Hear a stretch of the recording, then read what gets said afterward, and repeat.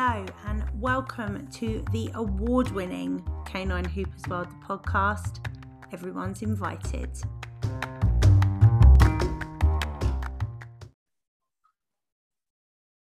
Hello everybody and welcome to season 3 episode 10 of Canine Hoopers World podcast. Now this episode is a little bit different. This lady isn't a pet professional per se, but she is very involved in the pet industry and the pet world and has been campaigning for over 15 years now to get the law changed in the UK and everything else. So today I am going to put a trigger warning at the start of this episode because we are going to be talking about pet theft and about animals going missing. So if this is something that has affected you, you may want to skip sections or just skip this episode. And if you are currently looking for your pets, we are sending you Sparkle and hope you get them home soon. So without further ado, Debbie Matthews, hello, how are you? I'm fine, and thank you so much for inviting me on. I didn't realise this was just for pet professionals, so I feel very honoured to be included. I normally interview pet professionals, but I'm opening it up to the world now. We're on season 3. This is technically episode 110, so I had to start bringing the net a bit wider. Fantastic. Well done, you. So, Debbie, for people that don't know who you are or what the campaign's about and stuff like that, can you just tell everyone who are you, what do you do? Well, my name is Debbie Matthews. Really, I'm a pet owner. That's how I got started. And my dogs were stolen back in 2006, and that's where my journey begins. And I'm still campaigning today. So it's been a hard slog, but we're getting there slowly. We're getting there. Mm-hmm. So when your dogs were stolen, obviously it's the most horrendous thing. I mean, I'm very fortunate that I've had a dog go missing. It was for 7 hours, and that was probably the worst 7 hours of my life. That was when Munchkin went AWOL in Woodland one day. Dogs going missing is horrendous, but your dog actually being physically stolen is horrific. Now, we did an episode back in season 2, the very start of season 2, I spoke with Alan Freeman, who's IMDT trainer and an ex-police officer, and we were talking about how to prevent pet theft. Now, one thing that I see, even last week, driving home, dogs tied up outside shops. Please don't do this, people. No, I know it's one of those things that people have done for years. They're probably not aware. A gentle word. I've waited outside shops with dogs that have been tied up and just had just be careful about where you leave your dogs. And no one would ever take my dog. But no one ever thinks it's going to happen to them until it does. And unfortunately, dog thieves don't really care what size, breed, sex, age the dog is. They take it and then decide what to do with it. So we're all at risk. So when you say they'll sort of take any dogs, I think a lot of people assume that pet theft is just going to be like pedigree dogs or like cute puppies. But unfortunately, it can be any dog, can't it? No, it can be any dog. It's really sad. And they're taken from families, from elderly people. These dogs are their reason for getting up every morning. It just devastates people's lives, families, young children. It's a devastating crime, and it's the not knowing what's happened to your pet. I mean, when it happened to me, you're constantly thinking, I had 2 dogs stolen at the same time. So you're thinking, are they still together? Are they warm? Are they being fed? Are they being looked after? The questions that go round in your head is constant, and that doesn't let up. So do you mind telling us about kind of your story and what happened in the circumstances around your guys going missing?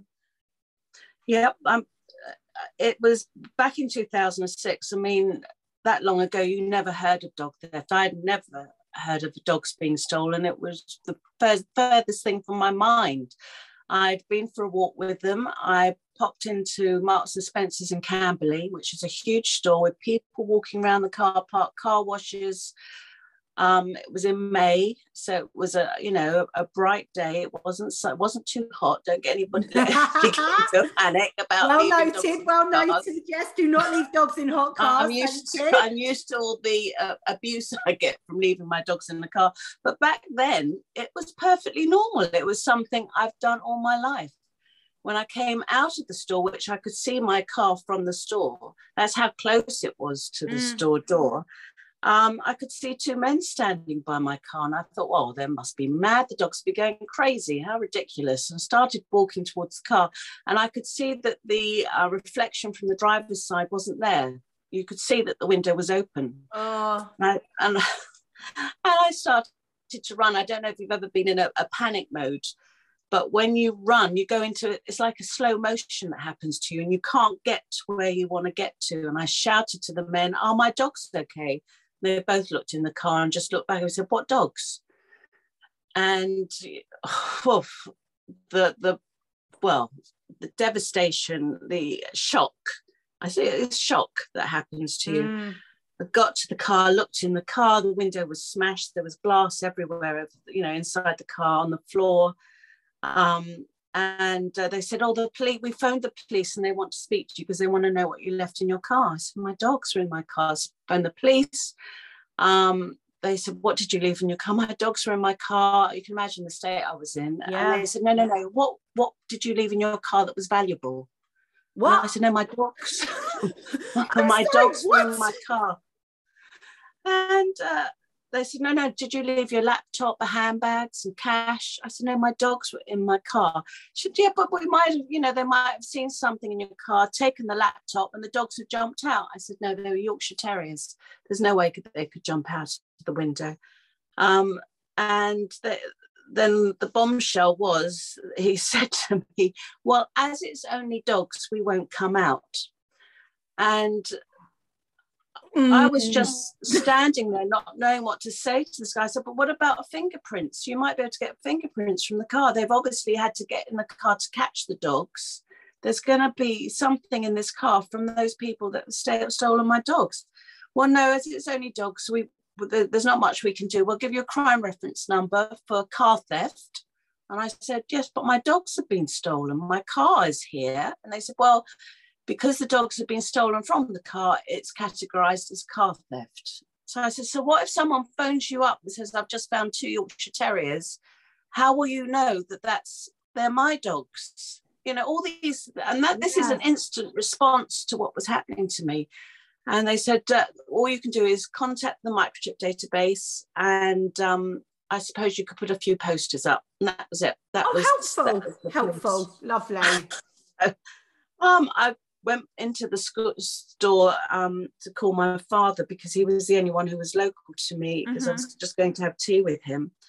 And he came and picked me up. And I suppose I should let everybody know that my father is Bruce Forsyth. The late, great legend that was Bruce Forsyth. I mean, honestly, any UK listeners, you'll know exactly who we're talking about. Those of you that are listening from the States and other countries, Bruce Forsyth was pinnacle of UK TV. Like, he was a legend, and if ever you watch Strictly, he was a genius. Love him. So Thank you. Bless him. Little shout out to Brucey. Thank you very much.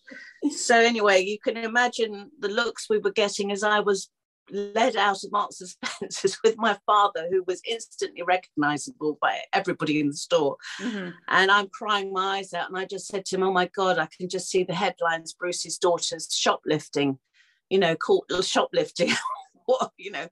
But that's what the story would be. They don't realize my dogs all over the tabloids. Yeah. So anyway, we got home. I actually lived in London, so I got back to London to find the microchip registration for the boys, phoned the database, and they said to me, "Are your details up to date?" I said, "Yes, they are." They told me my details. I said, "Oh no, that's not right. That's their old details." I thought that every time you went to a vet with your microchip dogs, because they were on pet passport back then, that it was an automatic check or a change. I just thought the vets were more involved with microchipping, which obviously I found out afterwards they're not. that we then went online, and if you can imagine, if I don't know if you can remember what the web was like in 2006, but it was nothing like it is today. But I was very lucky. I found a website called dogloss.co.uk, and it had everything there that I needed to know, which was fantastic because you don't know what to do. Yes, I've got to get posters. How do I put posters together? What do I do? And on Dogloss, you just fill in your details and press a button, and there's a poster for you. It's just incredible. Yeah. Sent those straight away to a printer. Phoned up Dogloss and spoke to Jane Hayes, who was the founder, and she'd set the site up for her own dog who'd been missing 2 years prior to that, had been stolen, and they found that there was no help out there for anyone. Went through all the details. She said that because the boys were 7 years old and neutered, they'd probably be sold on quickly for cash. And I said, fantastic, they're microchipped. I'll get them back. She said, well, no, that's the next bit of news I was going to tell you. Vets don't check microchips at first presentation. So you won't get your dogs back because of their microchips. You know, you've got to be lucky that the dogs are found as a stray dog. If they're picked up as a stray, they will be checked, but not if they're with an owner and they go into a vet practice. So that was my second blow, really. In the first 24 hours, I found out the police weren't going to help me, and then the microchips weren't going to help me. So I was relying on posters at that point. And really, you know, a Yorkshire Terrier looks like another Yorkshire Terrier to people. And that's the problem for most stolen dogs, you know, that unless they've got distinct markings or there's something about them that's different, you can't tell if that's somebody else's dog. You know, that's why we microchip our pets. So got the posters, went back to the Marks and Spencers in Camberley and started handing out posters, and we started postering around that area and moving outwards. The press started phoning us probably about the second or third day in, and Jane had said to us at Dogloss, she said, let the dogs be sold on, give them a week, and then go public with your father. Your father can then help, but let them be sold on. Don't make them too hot to be handled, because you don't want anything bad to happen with them. And obviously, that makes sense. We told the newspaper, and they were amazing. They held back on the story, and they gave me a week. And after the week, and I think we got through about 5,000 posters that we put up in the area. There wasn't a person who didn't know that the boys had been stolen. And, you know, people were coming up to me in the street and saying, oh, I'm so sorry, they're your dogs. So, yes, I've seen the posters. And it affects everybody. You know, we're a nation of dog lovers. You know, it's the worst thing you can imagine happening to someone. So anyway, the newspaper came out. We got a call from Natasha Kaplinsky on BBC News, and they did a piece that evening. And then we followed up. GMTV called us to do a live appeal from my father's house the next morning. Which was wonderful to have this support. I mean, it was incredible. We went on, did the appeal, and that morning the man who bought Widget was watching, and he bought Widget in a livestock market in Southall, and there were other dogs in boxes, and I got Widget back, which was like a miracle. I mean, I couldn't believe it. And then GMTV said, right, okay, we've got Widget back. Let's do a follow-up for Gizmo and see if we can find the person who's bought Gizmo. And the next morning, we said, we've got Widget from Southall. Anybody else buy a dog locally? And a lady in Hayes phoned up to say she bought Gizmo in a park in Hayes, which wasn't that far away. They were 30 miles away from where they'd been stolen, so just around the M25. But Hayes and Southall aren't that far away from each other in the grand scheme of things. No, they're close. So so they were close together. So I got Gizmo back, and I can't tell you what that feeling was like. It was 9 days and 10 days we'd gone without them, so nothing compared to some people who are suffering this. But we sort of were in a daze. It was like a nightmare we'd been through. And when we all got back home and we just sat, we didn't move. There was no noise. It was just silence. It was really a strange time after that, a week or something, we just recouped our energy, because I didn't sleep or eat or anything. All I was interested in was getting the posters up. And my husband said to me, if there was one thing you could change, what would it be? And I said, well, I'll never be able to change a law, but maybe I could get the vets to check microchips at first presentation. That didn't seem like a big deal. And I thought, you know, vets understand how we feel about our animals. They probably haven't thought about this. I hadn't thought about it. I didn't even know about dog theft. So it was like, okay, let's try and do that. So my father joined me, thank goodness, because it was because of him I got my dogs back. There's no other reason. You know, if I hadn't been on television with him, I wouldn't have got the boys back. So we set up Vets Get Scanning, and it was quite strange. I contacted all the BVAs and the RS, Royal College of Veterinary Surgeons, Kennel Club, lots of important places, just to get the word out and to warn people about not leaving dogs in cars, and just spreading the word, really. And the vets, you know, thanked me for my message, and that was it. They didn't really say much else. But you know, I got invited to Crufts to start and it was Discover Dogs First, I think, in Earls Court. And we started handing out leaflets and badges. And in those days, you had to do paper petitions.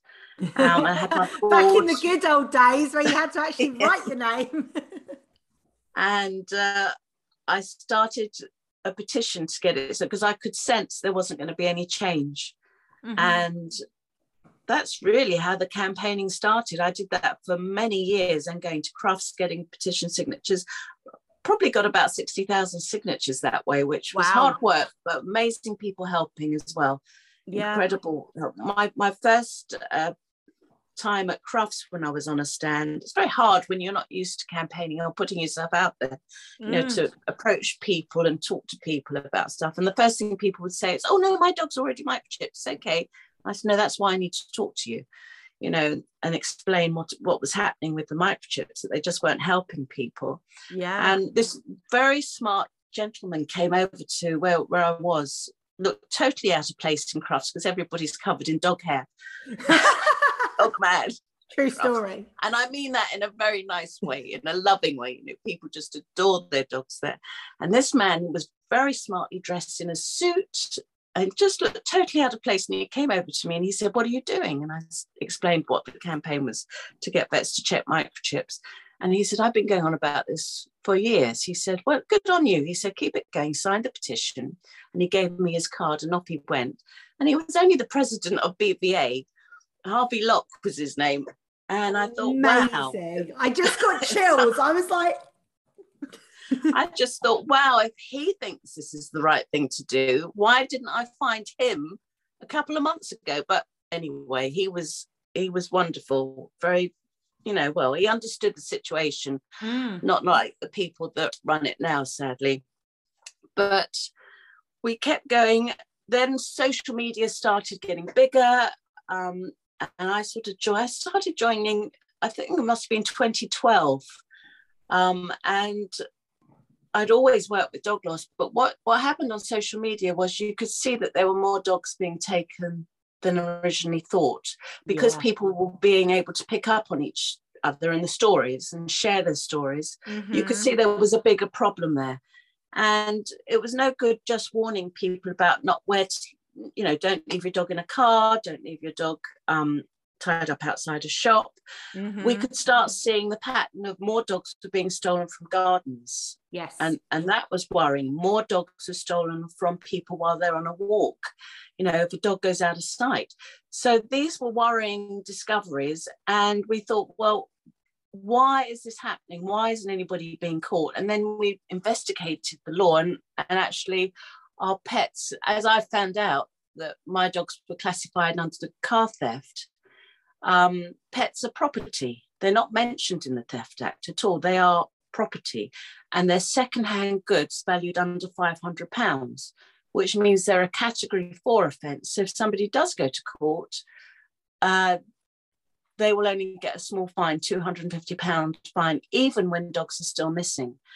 And well, when you sort of see that, you can think, well, obviously our dogs aren't important. We need to escalate, put them in a place where they are treated accordingly to the fact that they're priceless and irreplaceable and members of our families.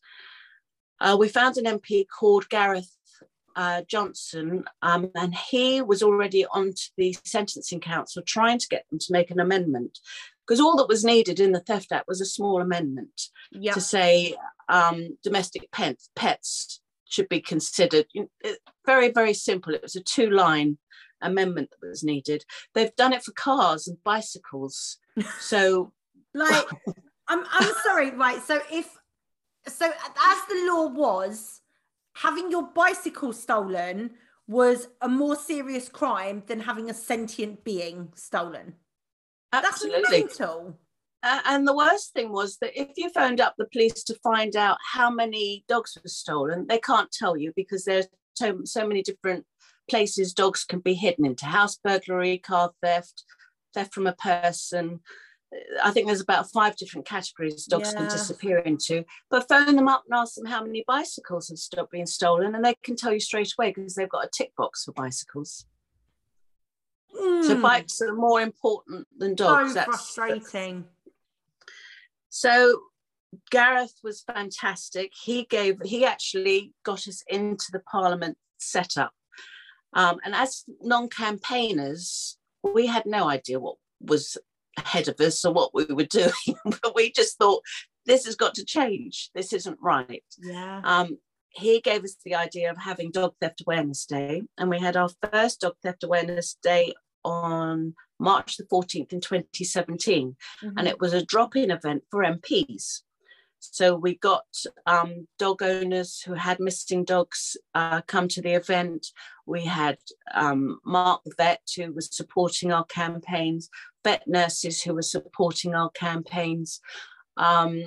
We had insurance people. We had all of our team there to talk to the MPs. And we didn't know if one MP was going to turn up or 100 MPs were going to turn up. We had no idea, but it was amazing. We had so much support. Our board was covered in signatures. All of them had dogs. All of them understood the problem, and none of them had realised that pets were property and why we weren't getting any help. And the police hands are tied. Yeah, you wouldn't expect the police to be running after a garden pot, and that's basically what our dogs are. Do you know what I mean? It's you need to escalate the crime so that the police can be more involved. So it's a no-brainer for most people. So that was the start in Parliament, and from then on, we've often had events in Parliament, well supported by MPs. Just before, at the end of 2017, pet theft really started to escalate again. There were an awful lot of dogs stolen in Avon and Somerset. 3 dogs from here, 2 dogs from there, 5 dogs from here, and then 1 dog was taken, and she was stolen one night, and the following morning she was just found discarded on the side of the road, and she was in a terrible state. I won't go into details. And one of our big followers on Twitter was a Dr. Daniel Allen, and he's an animal influencer, an animal geographer at Keele University, and he'd over the months been asking lots of questions. Why is this happening? As an academic does, they want to know answers. They want to know why these things are happening. What's happening? Why aren't the police doing this? Why aren't the courts moving? What support have you got? And after this one little dog that was killed, he said, "This is getting ridiculous. Would you like me to start a petition for you?" And by now, petitions were online. It's a whole different ball game with petitions nowadays. You just click a couple of things and you've signed a petition. We said, "Oh, please." So he joined us. He started a petition. That was in 2018, the start of 2018. And we got 100,000 signatures, which is the golden number to get a debate in Parliament. and we had a lot of celebrity support. We had Ricky Gervais, Peter Egan, Brian May, Chris Packham, Deborah Meaden. I mean, an amazing list of supporters. And we got the debate in Parliament, which was incredible. A lot of work goes into the debate because you have to prep the MPs and ask the MPs to come and talk in the debate for you. Yeah. And you have to have all the information ready for the debate. And it's led by the MPs. It's not, you don't lead the debate at all. You pass all the information on. And it was an excellent debate. The MPs were there supporting us. And at the end of the debate, George Eustice, who was the DEFRA minister at the time, he still is today actually, stood up and said, well, I totally understand how dreadful this is. It really affects families, but everything's okay as it is. Dogs are a category 2-3 offence. With that, our legal advisor, John Cooper, Professor John Cooper QC, who'd put together all our legal arguments, nearly combusted because our dogs aren't a category 2-3. There was nowhere, unless somebody comes at you with a knife and hits you over the head and takes your dog. Yeah. Dog theft, it just couldn't get. He said that dog thieves could get a 7-year sentence. It's not capable. It's not possible. Yeah. In the magistrate's court, there were so many things wrong that George Eustice said, and then he went on to say that he would look at facts and figures because we couldn't rely on all these different agencies trying to get the information. And that was the end of the debate. So we started thinking, well, maybe because he said it's the category 2-3, that will happen. That's what will happen. It will be from now on. Wrote to his office, and he was saying it's already okay as it is, and nothing basically happened. They didn't start trying to put together the figures, nothing happened. So Dr. Daniel Allen said, okay, I'm going to do a freedom of information request and really investigate this and do an academic paper on dog theft. So we can list all the problems that we can see, all the things that would help the police classify the dogs correctly, register them, give crime reference number data, all the things that were bugging us that weren't right. Yeah. And in 2019, he started a new petition, but we had the facts and figures this time. And then, I think it was Brexit was going on at the time.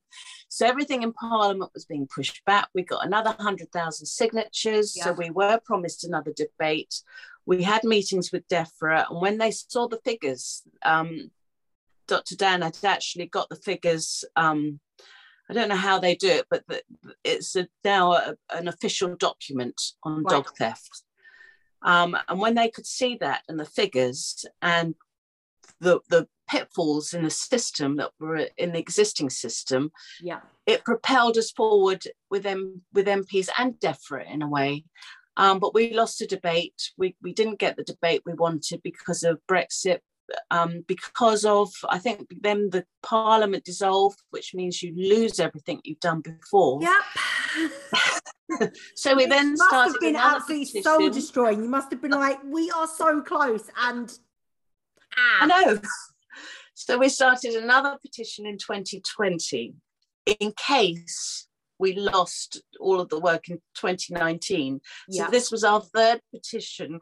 And petitions are hard, but the more that I think we were being more trusted by the public, and signatures were much easier to come by.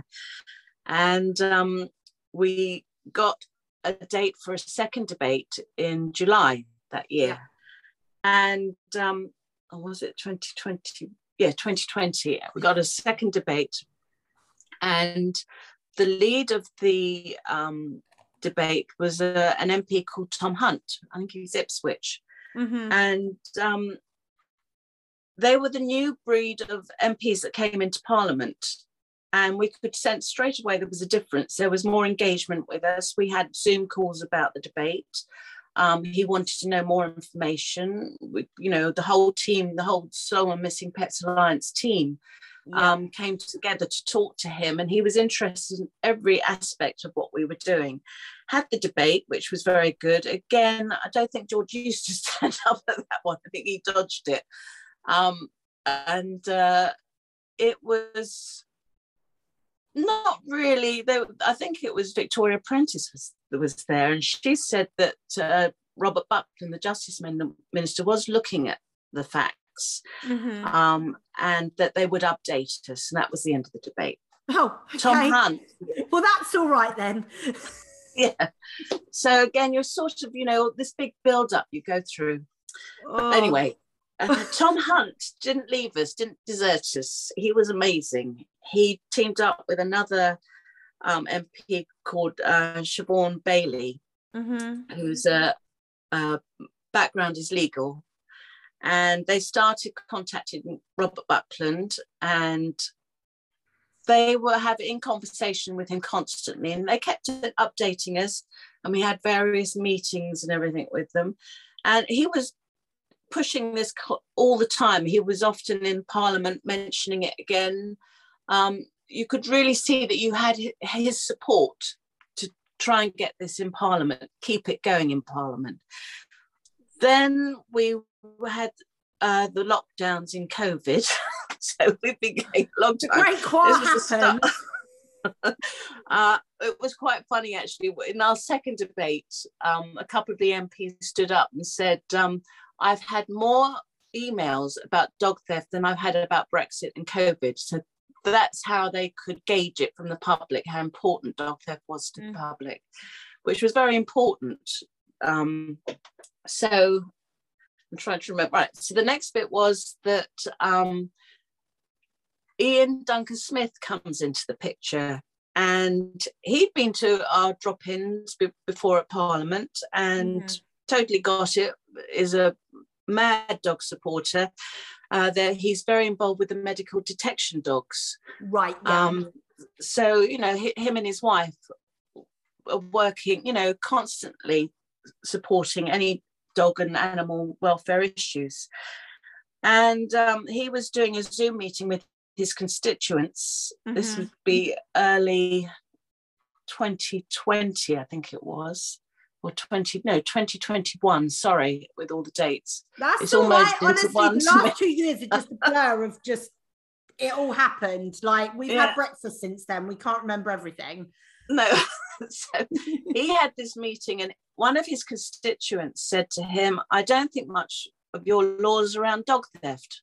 And he said, what do you mean? And she said, in December, I was pushed to the ground, and they stood on my hands, and they've taken my dog.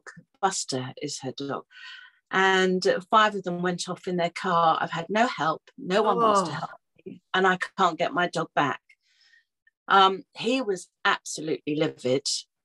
We made contact. He made contact with us. He did a newspaper article. And we had the Zoom meeting with him about where we were. That Tom Hunt was still trying to get Robert Buckland to say that he was going to do something about dog theft and get this amendment. And he was just amazing. He was like, you always need luck in campaigning. In life, you need luck. And he was our knight in shining armour. He stood up in Parliament. He gave a most amazing speech about dog theft. He totally got the vet scanning as well. He was totally on it. He got involved with Robert Buckland, Tom Hunt. He got Priti Patel involved. And the next thing was that we got a pet theft task force set up, which was incredible. Yeah. So they were going to investigate. So they set up a team, and they then were investigating it with the police forces, with animal wardens. Dr. Dan took all his evidence. Dog Lost were called in to give evidence.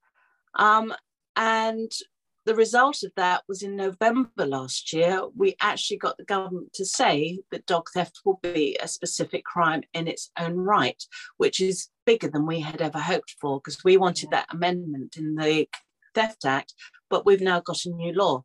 It's been put in the Kept Animal Bill, and it's working its way through Parliament now. And don't ask me how long that's going to take, but we hope it's going to be by the summer. So potentially this will be, because we are recording in the future, so this episode will be in June. So hopefully it will be on its way to being an actual law, which will be amazing. Yes. So it's quite an achievement. It's still a bit, I don't know, surreal really that we've done it. I think when you've been working so hard for something, I mean, we never stop working on what we're doing, because every day dogs are being stolen and we're sharing the dogs, trying to get them out there, trying to get them into newspapers, television. I mean, Dog Lost, our partners have stolen a Missing Pets Alliance as well.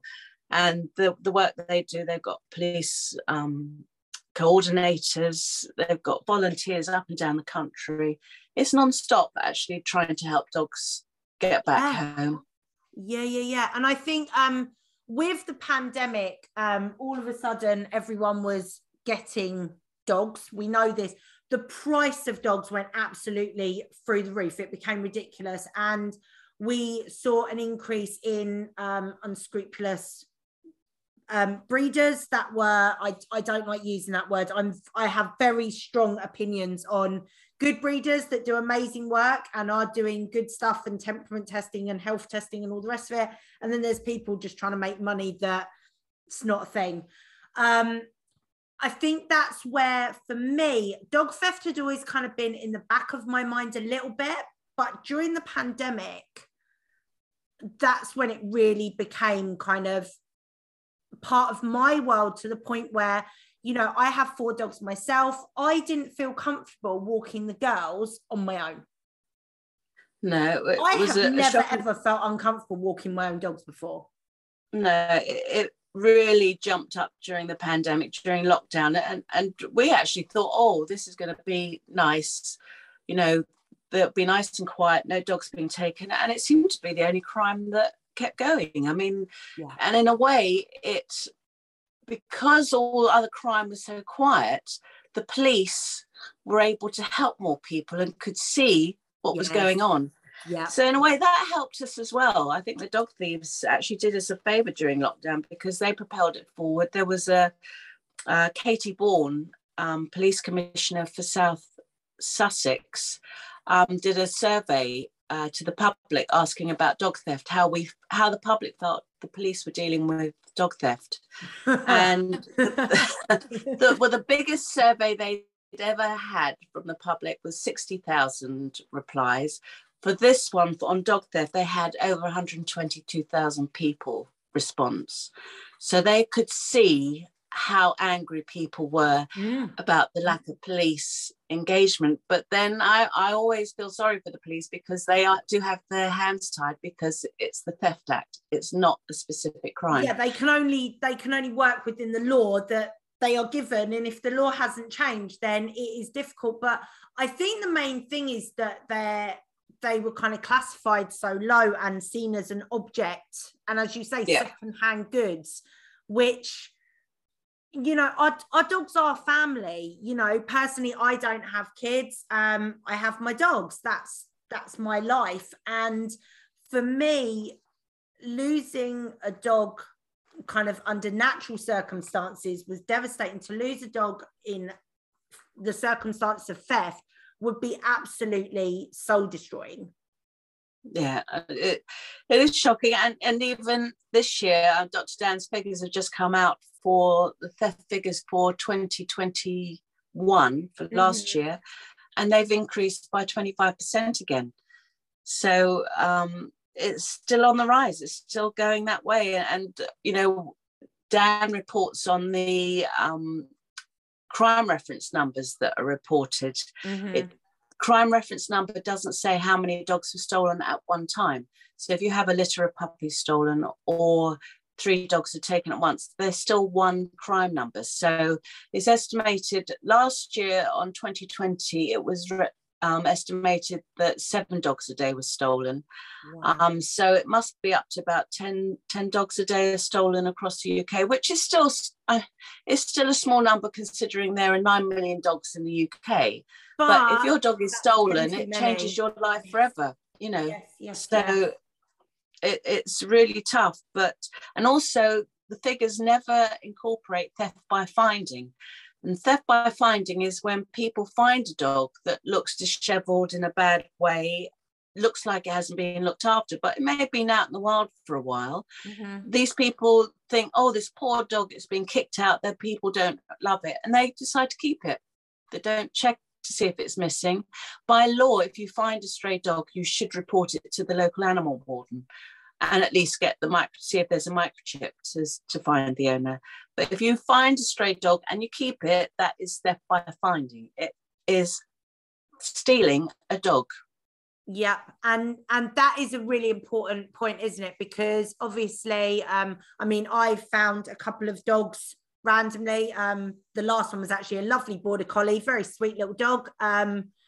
Found it, popped it in my van, took it to the vets, got it scanned. The owners came and picked it up a few hours later. You know, the vets rang me and said, yep, the owner's been found, it's cool.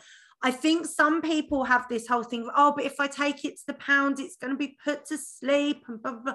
Like, it doesn't work like that. If the dog is registered stolen, if the dog is registered missing, it will be on the system. But there are also horrible stories of microchips being removed, which we know can happen. It's very rare. That is very rare. I don't want people to be scared by that story. But this is why we need to talk about it, because this is one of those urban legends, isn't it, that comes out that it happened. No, it doesn't. Okay. Yes, it may happen. It's horrendous, but you could walk down the road and meet a bus accidentally. You know, things do happen. But if your dog goes missing, first of all, dog lost is our kind of first port of call, isn't it? Dog lost is where you want to contact and get the posters shared. Social media has really opened up awareness of this problem, hasn't it? Oh, it's been amazing. If your dog does go missing, if you suspect your dog has been stolen, you phone the police on 101. If you've seen your dog being stolen, you phone 999. Report the dog missing to the local animal warden, because as I've said, if you find a stray dog, that's your first call. You must phone the dog, so they can often be matched very, very quickly. Doglost.co.uk, contact local vets, rescue centres, and get on social media and post a poster in the area. You know, posters bring so many pets back home as well. You know, where sort of dogs turned up in a garden, and again, it's that thing of people finding a dog and thinking, oh, it's been thrown out, and they're looking after it. I'll look after it, and won't even think that it belongs to somebody else. And then a poster will pop up, or they'll see a poster in the local shopping centre, and they'll go, oh my God, that's the dog I found. So it's all these different stages that you can do. You know, you can get posters in cars, contact postmen, window cleaners. I mean, there's a list of things you can do, which Dog Lost will advise people on straight away. And actually, EastEnders did a storyline, didn't they, where the little girl had found a dog and they were going to look after it, and then she found posters of the dog, and there was the whole storyline of the dilemma of where they're going to take the dog away from the child. But actually, I mean, I love a bit of EastEnders. If you don't, tough. But actually, it does raise awareness on some of the issues that go on in the real world, as much as it's dramatic and ridiculous as well. And it was nice to see something like dog theft being brought into. And as you say, it wasn't theft as in they didn't go out and steal the dog from the person. They found this dog and went, we'll take it in and look after it. And as a nation of animal lovers, yes, you want to look after the animal, but if the shoe was on the other foot, you would want your pet back. Yes, of course. And that's why we started going back to the vets to get scanning. The thought that, you know, a lot of these dogs that don't end up breeding, going into the puppy farms, a lot of the dogs will be sold on. And that's where the vets can help. They can play a valuable role in helping to reunite pets.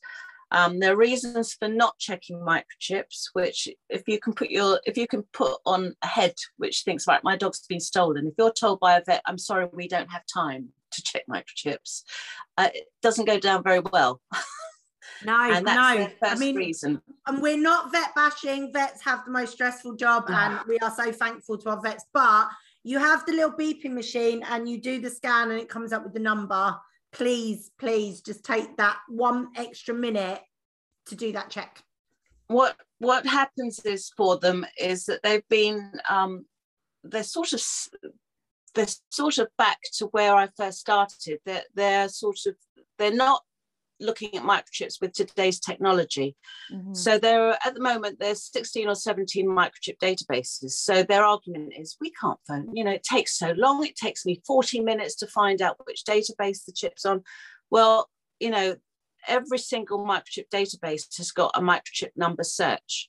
So all they do is pop the number into the search, and it would tell you, and I've done a little video to show people how quick it is to find a microchip database. It takes less than 30 seconds to actually find the database.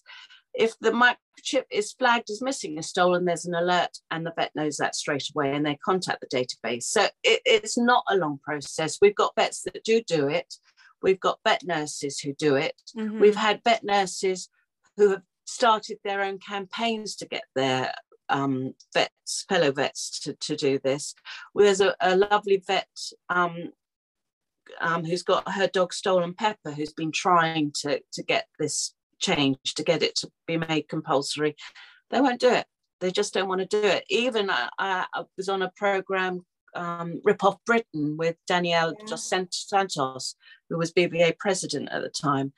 And she was talking about how bad the databases are. And we were talking about the single point of access, which is really what there is today, with all the web databases having this search engine. And I said to her, so if there was one point of access for the vets, would you then check the microchip registration? And she said, no. Huh? So, it's really difficult to understand it. And I'm not vet bashing. I mean, Mark the vet is my bestest friend in campaigning and friend. Yeah. And he, has helped me all the way through this.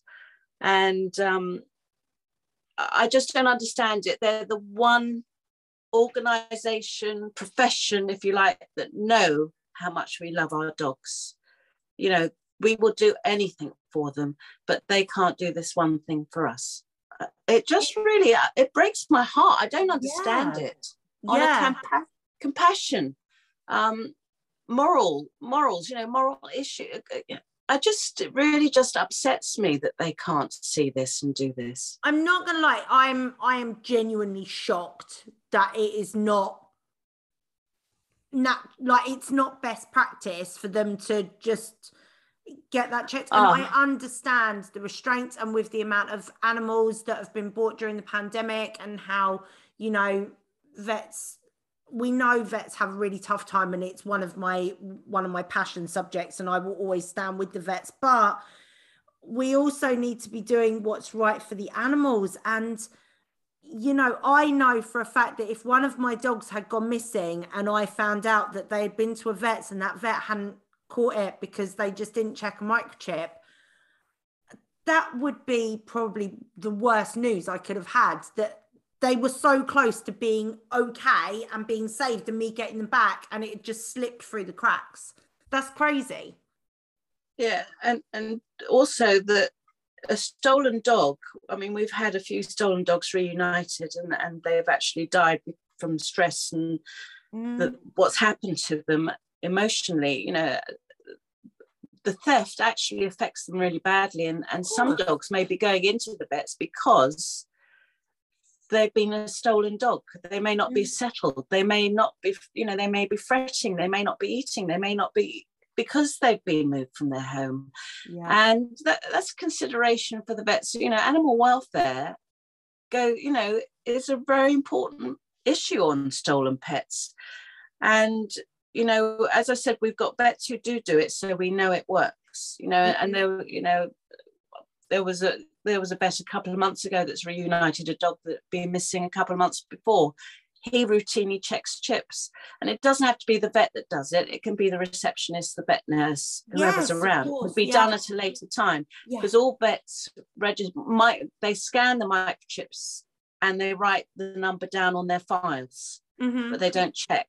So that's why you want them to just go that extra phone call.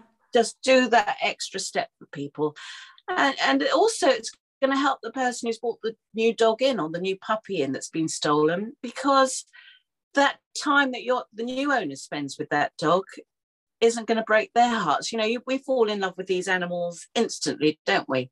So if you've had a puppy for a couple of weeks, it's better than having the dog for 3 years and then finding out you've got a stolen dog, you know, and it belongs to someone else.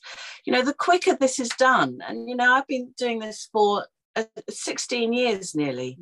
And how many dogs just disappeared that way and never get back? And cats, same for cats. It's, you know, and I know the vet industry is changing. I know the corporates are taking over. The pricing is going up. Vets are leaving, I think, because they're so unhappy with what's going on. And it is in a sorry state. The veterinary profession is not how it was how I remember it being.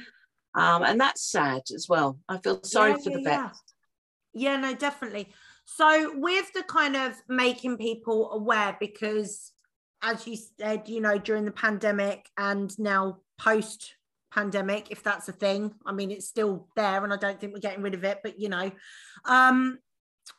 keeping your dog safe, one of the main things from my point of view as a trainer, if your dog doesn't have a recall, keep your dog on a lead or a long line, because if your dog is going out of sight and when you call it, they are not going to come back, then that's not great, is it really? Also, the flip side of the whole, there's a real kind of fashion of it's okay, it's friendly, of the dogs that just run up to any person. However, people seem to be really unaware of the fact that don't worry, it's friendly dog. Anyone could grab that dog. You know, if you have actively allowed your dogs to just run up to any old person, the people that are waiting and looking are going to go, oh, that dog's going to come running straight up to me.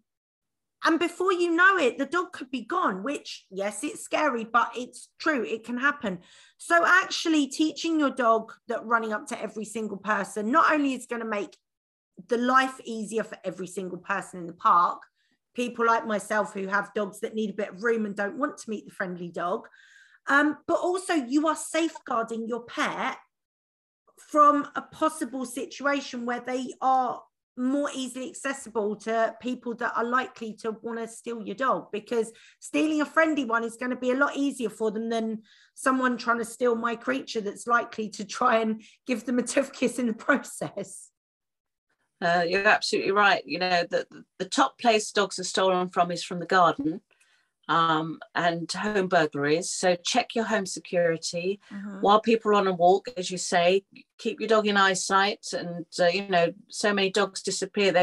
It just went through the bushes, and I've never seen my dog again.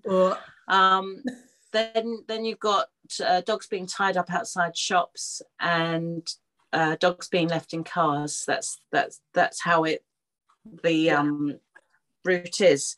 But gardens are the number one route. So please check fences, gates. If you can put CCTV up, outside lighting, bells on gates, anything. Just look. How easy would it be to steal my dog? Have a walk around your garden and just have a look. Doing yourself a favour. That's so interesting, because you wouldn't think that your garden would be a place that would be targeted. I mean, I'm quite fortunate where we live. Our garden is pretty enclosed and surrounded by other gardens, so they'd have to scale a few fences to get near me. Also, again, I have a very large German Shepherd, which tends to act as more of a deterrent than smaller dogs that may easily be lifted. But I guess if you've got alleys near you, or if there is side access to your garden, you know, and is there kind of particular breeds that are being targeted, or is it like smaller, fluffier dogs? I know obviously gun dog theft is quite predominant, and we know there was a lot of cases of particularly spaniels being stolen over the pandemic and stuff. But to me, kind of dogs being stolen, I always think of little cute fluffy things that you can pick up easily and run off with, rather than great big beasties that are possibly going to have a discussion with you. Well, on the last police report, I think we saw that they're saying that Staffordshire Bull Terriers are the number one. I then think it's French Bulldogs, then Spaniels, Labradors, you know, but it changes. I mean, as I said right at the start, it doesn't seem to matter what size or breed the dog is. Mm-hmm. They take them and then decide what they're going to do with them. So it's, you know, and please don't think because you've got a German Shepherd that he won't be stolen, because, you know, they can come in with meat, with treats, whatever, you know, it's... No dog is safe. You know, just be cautious and aware of your surroundings at all times, really. Nowhere is safe anymore. You know, it's when I first started, you know, and the dogs were stolen from the car. I mean, I'd never heard of dogs being stolen from cars before, but now we see it. But I mean, although we've just had a really sad case, a little puppy was stolen from a car. They stopped, and he was actually in a crate that they broke into as well in the car, and the puppy unfortunately was found dead a couple of weeks later, just being abandoned. It just been dumped. And you know, puppies don't have road sense or any sense at all, and you know, you just think, at least if you're going to dump a dog, leave it safe, leave it tied up somewhere where people are going to find it, you know, or take it into the vet and say you found it. You know, you just found this puppy, and leave, you know. It's, but then you're trying to appeal to someone who's stealing a dog, and they haven't obviously got any, I wouldn't like to say. Well, but the moral compass has got to be off a little bit, hasn't it? I mean, it's bizarre, isn't it, really? And I mean, do you think that the increase in price of dogs has fueled the pet theft? Yeah, definitely during lockdown, because we saw that increase that year. Dog Loss saw an increase of 250% on dogs being registered on their site, which was huge. And that's what alerted the police as well to the problems. And I think that, you know, puppies were being sold for £3,000 at the start of the pandemic. And it just went crazy. It just went absolutely mad. And we saw kennels like boarding kennels where 17 dogs were stolen in one go, 14 dogs, 5 dogs, litters of puppies were being gone. This year we've seen quite a few puppies being stolen. And if you think about it, that's a quicker turnover for the thieves, because they can steal a puppy, sell it on for, I don't know, bargain price of £1,500, and they've made the money. So it's really, you know, everything's money motivated. Organized crime is a big part of all this now as well. And I think, you know, with more CCTV images that we've had to be able to share, it's proved our point that, you know, you've got to be aware, you've got to you know, think of the safety of your dog at all times.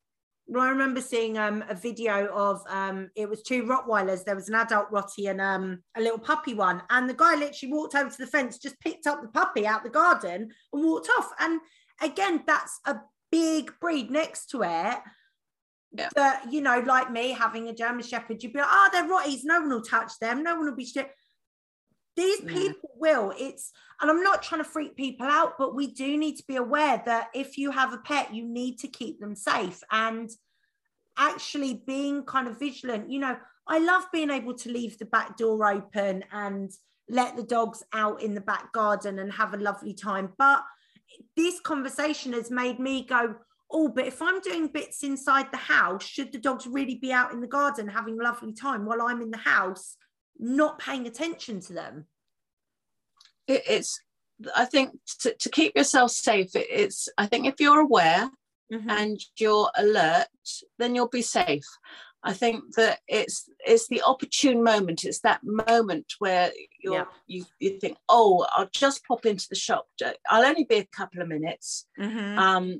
Or, you know, you've left them out in the garden, and I don't know. It's horrible to think like that. I feel awful telling people to be careful about it, but we all have to be like that nowadays. We're living in a different age, and you can't I don't know. It's just we love our dogs. We show them off. We go for walks with them, and we're telling people to change your times of walks, vary your walk times, vary your walk routes. And you're constantly sort of having to remind people, be vigilant, be safe, be secure. Mm-hmm. And if you are, it won't happen to you. It is rare. It is still very rare in this country.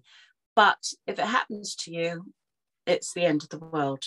Yeah, no, exactly. So, Debbie, before we started recording, we were kind of talking about how, thankfully your petitioning campaigning is making a change to the law.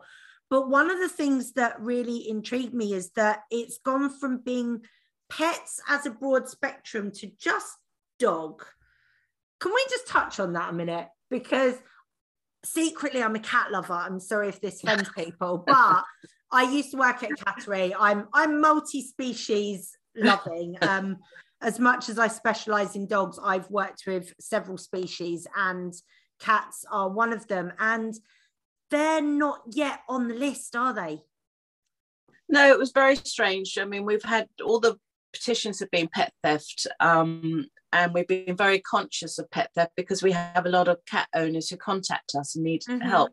And you'll often see a lot of cats on Dog Lost. Actually, they have got a cat section to register cats. So it's just been how we've worked things, how we've progressed with our work. So the Pet Theft Task Force was set up, as I said, in the May last year. And in the November, when the government announced that pet abduction would be a new offence, they've left cats and other domestic pets off the list. The reason they've given is that they need proof, and you'll laugh at this, they need proof that the species are kept as a pet. Cats are kept as pets, that the species do bond with their owners. Cats do bond with their owners, and that the species would be upset if they were stolen. And yes, obviously, any animal's going to be upset if it's stolen. I can hear the listeners' hackles going up at that comment. Like, what? Even if you're not a cat fan, okay, it is blindingly obvious that a cat is a sentient being. A cat exists within a household, builds bonds, and of course will be distressed. And from working with pedigree cats in the past, especially when I think of breeds like Siamese, Bengals, Maine Coons, that they become very bonded with their owners. And also the price of these cats, I mean, most people, you kind of think cat and you think of your little British Moggies, little black and white thing, or a little tabby thing. But when you're talking kind of pedigree cats, the lineage and the breeding and the cost that has gone into these animals, how they haven't been included the same as dogs just seems bizarre. It really is. And in their guff, that how the DEFRA have explained their reasoning, they've said that 7 out of 10 pets stolen are dogs, which is, yes, we know, but that means that 3 out of 10 pets are not dogs. So you're acknowledging that the theft is happening. So why not include them from the start? It's in the government's manifesto, they're going to make it compulsory to microchip cats soon, I think, which has thrown up all the issues with the microchip databases and the vet scanning and everything. So they're really looking very closely at all of this, thank goodness. We had a petition for Fern's Law a couple of years ago. We had our debate, and DEFRA had a meeting with Lord Goldsmith just before Christmas, and they are looking at all the issues with microchipping and databases. And I just wondered if they're going to wait until the compulsory microchipping law is in place for cats and then introduce them, because then that's a way of tracing the owners. I don't know if that's what's going to happen, but it's very strange. We've actually a couple of our fellow campaigners for Stolen and Missing Pets Alliance at Pet Theft Awareness and Dog Union have started a petition, which is on the government site, to amend the dog law to include cats. So, and I think that's open until June. But also we've got, a lot of support from all the other rescue who have been supporting pet theft reform. If you hashtag pet theft reform, you will find our work either on Twitter, Instagram, or Facebook, yeah. and you'll find a petition link, or you'll find out our work, or you'll find missing dogs that you can help with. So if you can sign a petition as a UK resident, please do. Mm-hmm. And also, like, just clicking the share button makes such a difference. I remember a very good friend of mine, her dog went missing. Like, it wasn't stolen, it just went missing one day, ran off out of she was visiting her parents and the dog ran off. Dog Loss said it was one of the most shared posters that they have, because she was within the agility community, and not only did the pet dog trainers share it, but also the agility community shared it. So he got a much wider reach than your general kind of pet dog. So as a trainer, you know, if I see a dog in my area that's missing, I will just share it, because I know that my reach is going to be a lot further than, say, you know, Hilda that lives down the road that's got 10 friends on Facebook. Yeah, it really does help, and people are so desperate to get their dogs seen. I couldn't believe it when I was looking for Widget and Gizmo. I got to a park with my posters to put up, and I got there and there was already a poster up for Widget and Gizmo. I just burst into tears to think that somebody had gone out of their way to do that for me, someone they didn't know. And that's how wonderful the dog community is, that we're all there for each other. We all want to help each other, and it's just really important that you, as you say, share it. Just share the dog. I know there's loads of sites, but also what you can do on Dog Lost is you can actually just register. It doesn't cost you anything. Mm-hmm. You just register with your email and your area, and if a local dog goes missing, you get an instant alert for your area. That's a really good tip. Okay. And you'll get a link to the poster, which you can print out straight away if you feel that you can put it in a local shop window or put it in your car or wherever. But it just gives you that knowledge that a dog has gone missing from up the road, round the corner, and you can keep your eyes open and peeled for it. That's really helpful for the owner. Yeah. I wasn't aware of that at all. So that's a really good tip. So guys, go on to Dog Lost, get yourself registered, because, you know, every poster shared, because remember, it sounds mental, but not everyone's on social media. Also, you know, some people stick to the Twitter sphere, some people are always on Facebook, some people are always on the Instagram. And for the person whose pet is missing, they may not be able to cover all of those bases. So just you sharing from Twitter onto Facebook or vice versa could be the difference between that dog being found and not, couldn't it? Yeah, absolutely. You know, that's all that these owners want, is just to get their, apart from getting their microchips checked by the vets, is getting their faces of their dogs known and seen. Yeah. And we often get dogs that have been kept for a couple of weeks that turn up back home, too hot to handle, where the dogs are handed into vets as I've just found the dog. Yeah. Another part, a bad part of the thief, is that they'll wait for the rewards to go up, which is sad. So, you know, there's often rewards for dogs to come back home. But just share it, and you're doing your part to help other dog owners. Yeah, no, definitely. And with you saying the too hot to handle thing, a few years ago, my brother, who lives in Australia, he'd left his dog outside of a shop. We won't go into the discussion I had with him about that. I remained very calm and was like, okay, well, what can we do to... And I straight away, because I've got dog training friends within the area, I was like, right, guys, my brother's dog's missing. Can you share this? And actually it got to the point where the dog was too hot to handle, and the people that had found it contacted my brother. Sorry.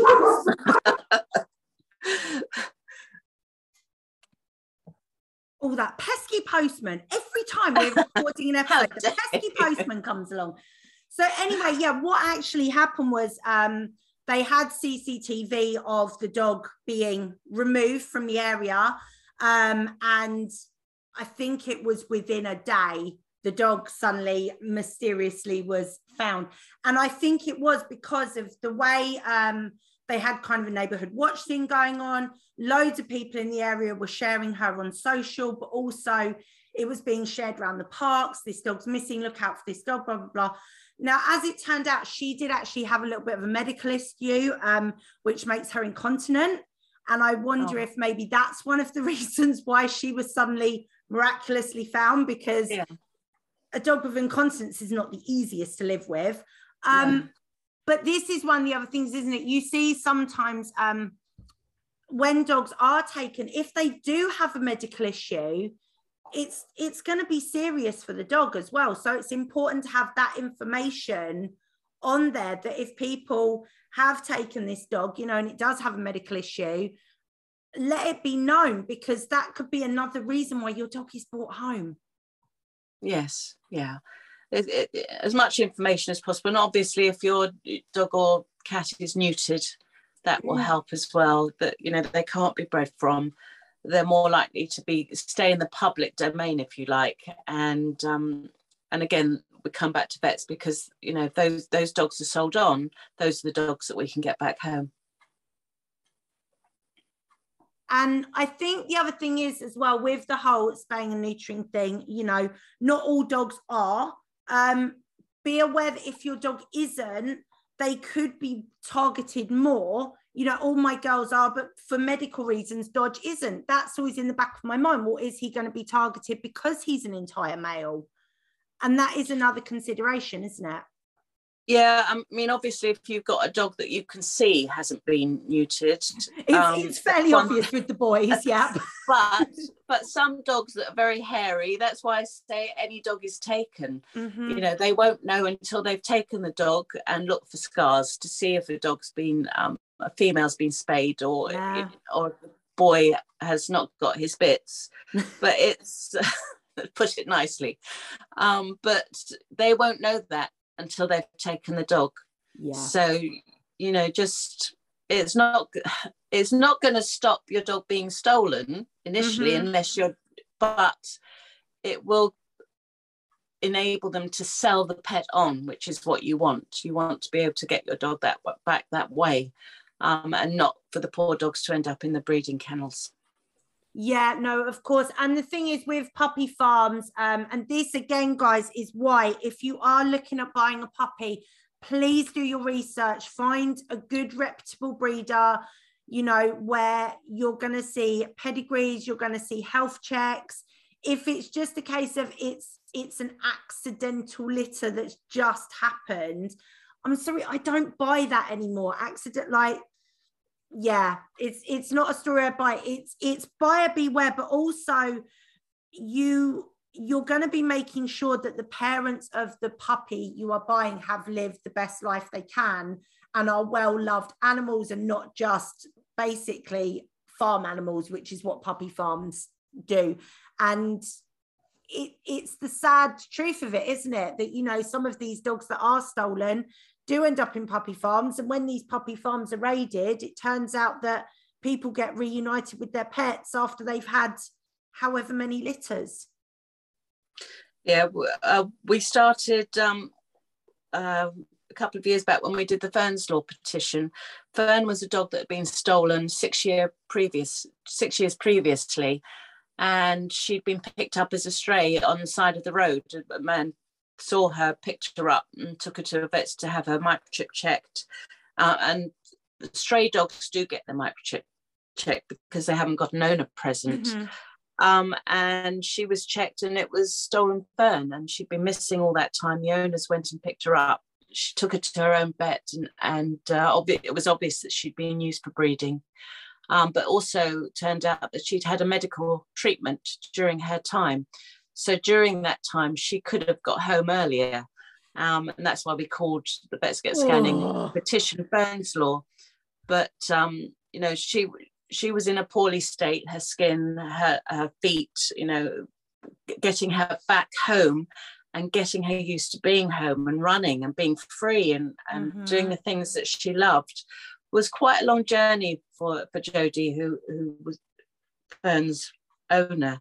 Yeah. And but some of them, there's just been a couple that have been reunited, and the state of their, you know, the hair and they haven't been looked after. They've just been left in a dark kennel, you know, just looking after their puppies. And that's the picture you have to hold in your head about puppy farmers. You know, you've got this sweet, beautiful little fluffy puppy, but what has the mother been through? You know, exactly it's horrible. It's not like, you know, because when you think of farm animals, like you see the cows with the calves and the sheep with the lambs and the horses with the foals, and isn't it all lovely? And they have lovely big beds, you know. Coming from an equine background, you know, mares and foals in fields together is one of the loveliest sights ever. Puppy farms are not that. They're not in lovely kennels being looked after. They are literally producing puppies again and again until they can't, and then they're discarded or worse. And I think that people just need to be a bit more mindful about where they're getting their pets from, don't they? Yeah, I mean, I've mentioned Mark the vet before, Mark Abrahams. He worked on Lucy's Law. Yes. And he got the government to put in the legislation that you should only, you know, that you buy from the person who's bred the puppy. Yes. There shouldn't be third-party sales. So you should be able to go to that home and see the puppy in its home surroundings. And sadly, unfortunately, the puppy farmers work around these issues, and they set up homes, people with puppies, and make it look like that's where the puppy lives. But often the mother dog is in a cage or something, and they say, oh no, we're letting the mother rest. If the mother dog isn't interacting with the puppies, then you know there's a problem. That isn't the mother of those dogs. So they might have a very pretty front of house mother dog, saying that's the mother, but if the puppies aren't interacting with her, which they will, puppies don't leave their mothers alone, you know that there's a problem. Walk away. I know it's hard because you feel you want to save that puppy from that life, and that's where they've got us, really, haven't they? That, you know, it's a very, you know, everything to do with dogs. We're so emotional. We're so emotionally tied to them, the bond, the love we have with them. You know, we'll do anything to protect them. And if we feel that we can save a puppy from that life of what's going on, then that's what people do.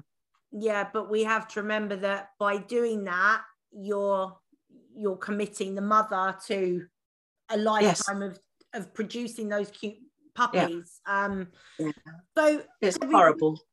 It is, and I don't want this episode to be all doom and gloom, but unfortunately it's the way the world is at the moment, and we do need to be aware. And unless we have a conversation and build awareness, things will never change and it will never get better.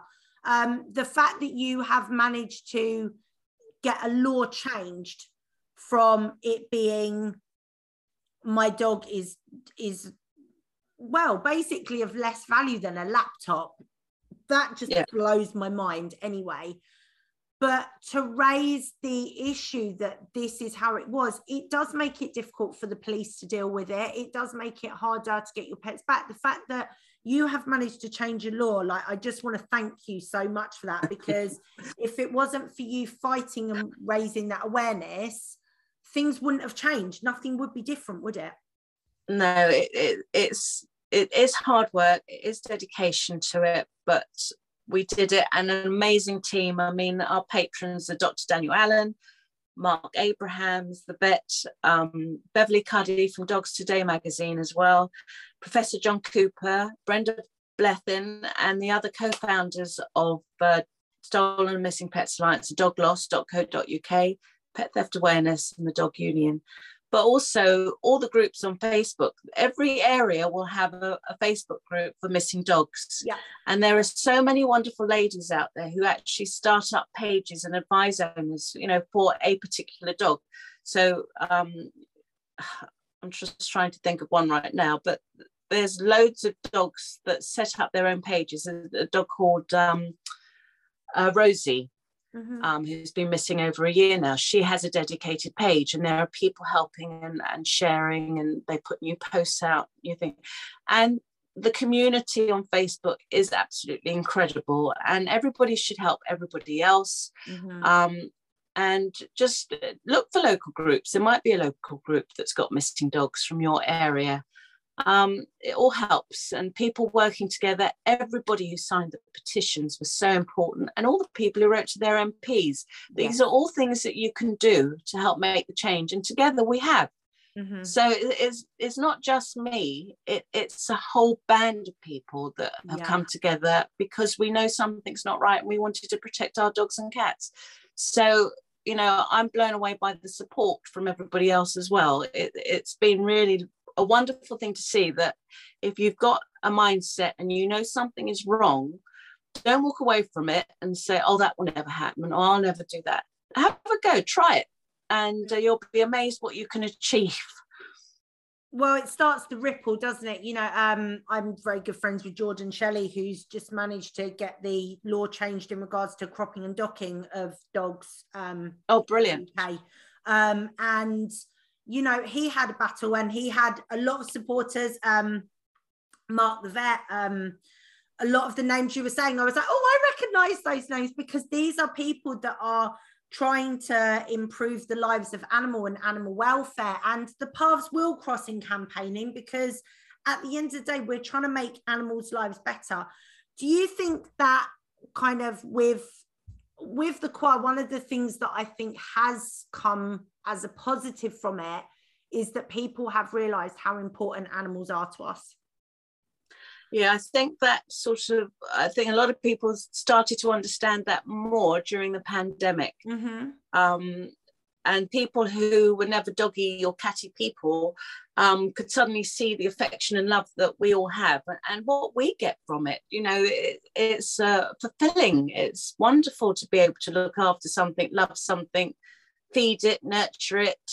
And you get that amazing unconditional love back that you can't describe to somebody who doesn't know. Yeah. You know, the bond that we have. And I was just at Crufts. I was invited to Crufts to talk about the campaigning. Mm-hmm. And it's incredible when you see the medical detection dogs, the sniffer dogs, the support dogs, that what dogs do, the hearing dogs, the guide dogs, I mean, they are an incredible species, really. When you think about it, I mean, we think of them as our little pet dog running around, but they are amazing, and they deserve to be put on a pedestal and applauded for the help that they are man's best friend, or I don't know if we're allowed to say that, people's best friends now. What's the politically socially correct way of saying this? They are people's best friends. There we go. But they are amazing, and we should all applaud them. And I think people who didn't get dogs or didn't understand the love that we have for our dogs, they sort of got it after the pandemic or during the pandemic. Yeah, no, I think it did kind of make some people realize why us crazy dog peoples are crazy dog peoples, because they are epic and they're awesome, and sharing our lives with them is just a brilliant thing to do. So Debbie, if people want to find out more, if they want to support the cause, help share posters, get involved, sign petitions, I'll put stuff in the show notes, but where can they kind of find that stuff? Well, the Stolen Missing Pets Alliance.co.uk is our website, and that will lead you to all the different things that we're doing. So there's letters to MPs, petitions. The news bit is current missing stolen dogs. Any news articles about what's happening in the world of dog theft and the support. I mean, like Dr. Daniel Allen, one of our patron who did all the petitions, he's just received a Points of Light award from the government, the Cabinet Office, which is a huge award to win. So those kind of things, we keep it all current, keep it all moving. And as I said, if you use the hashtags, either Pet Theft Reform or Fern's Law, you'll find us on all the different platforms. Yeah. And also, if you're a listener that's not in the UK, see what your laws are in your country. And if they aren't kind of up to standard, if they aren't where they could be, then, you know, maybe you could start campaigning as well, because when a law changes in one country, it does add a ripple for other countries to follow suit as well. So to say, well, the UK has done this, it might mean that your country may consider making changes and reforms as well. Good point. Excellent. I tried. Point. That's my thought of the day now. I'm screwed for the rest of the day now. So, Debbie, thank you so much for joining me for this interview. I know that it hasn't been the generally kind of crazy ride that the Hoopers World podcast is. It has been a more serious issue today, but it's something that I did really want to talk about because I think it's so important. So thank you for joining me and explaining to everyone that there is a problem, things do need changing, and just retweeting or sharing a post really can make a difference to people. And also, if you are kind of friends with your vet or any vets listening, guys, get scanning, please. But if you're a vet nurse, you know, work with that as well. We understand that your job is really difficult and we are not vet bashing, but please get scanning, because it's the difference between someone getting their pet back and not really. It is. If you are listening and you're vets or vet nurses, that you can checkachip.com is one of the databases where you can check a microchip database in 30 seconds. You don't have to call all the databases, and that will really save you so much time and effort, and it helps. It's a win-win for everybody, really. Yeah. So that was checkachip.com, was that right? Yeah. Okay, checkachip.com. It's, very easy to do. And the other thing I haven't mentioned is that one of the other big issues with the microchipping databases is that there's actually a fraudulent microchip database, which is number one on Google search. Mm-hmm. So if all the pups that are imported from overseas are microchipped but not registered. So everybody's always told to register on a UK database when you get your puppy, when you get your papers. If you Google it and you see this database, it looks like it's set up in England. It's got telephone boxes, taxis. There's even a picture of Big Ben somewhere in the site. It's shocking. Wow. So you pay your money, so you pay your £18 to register the microchip. And if your dog goes missing and is lost and the microchip is scanned, it will show up as unregistered because it doesn't meet government standards. And it's huge, this. Now, if you check if vets just check every dog that comes in that their microchip is registered, that number will actually tell you if the chip is registered on a UK database or not, which will help the owner of someone who might be on a fraudulent database. Trading Standards have issued a warning about the site, and it's called UK Pet Chip Registry, but the picture shows all paws. So just beware. So please, everybody that's listening, please, you can all do it yourselves. Just go on to checkachip.com, put your microchip number in there, and your database should come up. Then you could follow it through and just make sure your contact details are up to date, with your name and your contact information. If it's not registered, it will say not registered, but you can register it on this database. So the process is there. It's easy to do. It will take you no time to do it, I promise you, but just have a look and make sure your contact details are up to date and on a UK database. Yep. So guys, in fact, regardless of if you're in the UK, just anyone, if your pet is microchipped, please make sure that your details are up to date. Make sure that it's the correct address, the correct phone number.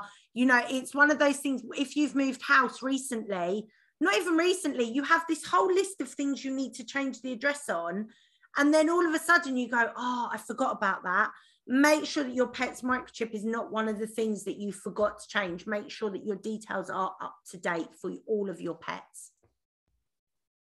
Thank you. So, Debbie, once again, thank you so much. That was absolutely brilliant. And guys, I'm sorry it was a somber one, but it's important, and let's share the information. If you see a dog lost in your area, please share the poster and help get them reunited. So until next time, stay safe, be kind, wash your hands thoroughly, keep your dogs on lead around livestock, and don't let them lick toads. Take care, guys. Bye.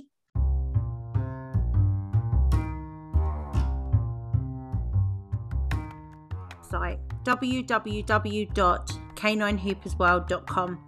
Canine Hoopers World now has achievement awards online, so anyone, anywhere can test their teamwork and get one of our beautiful rosettes. There's even one for puppies. The website will tell you more about that and Hoopers, how to find an instructor. We also offer online training. There are beginners courses, we offer online training in distance handling, and there are instructor courses for dog trainers. Join us on Facebook. We have a friendly international group, and follow us on Instagram at Canine Hoopers World. Canine Hoopers World, everyone's invited.